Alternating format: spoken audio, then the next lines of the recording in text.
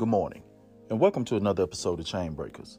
Today our scripture is coming from James chapter 1, verses 2 through 3. My brethren, count it all joy when you fall into various trials, knowing that the testing of your faith produces patience. When you fall into various trials. These words indicate that in a believer's life, there are times of unavoidable conflict, because it says when you fall, not if you fall into various trials.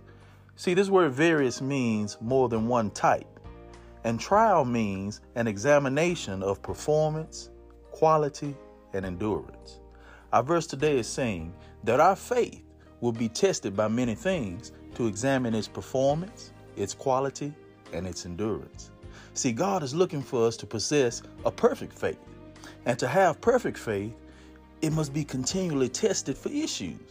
But James says to count it all joy, because he understood that the testing of our faith was producing patience, and patience is needed to endure the test.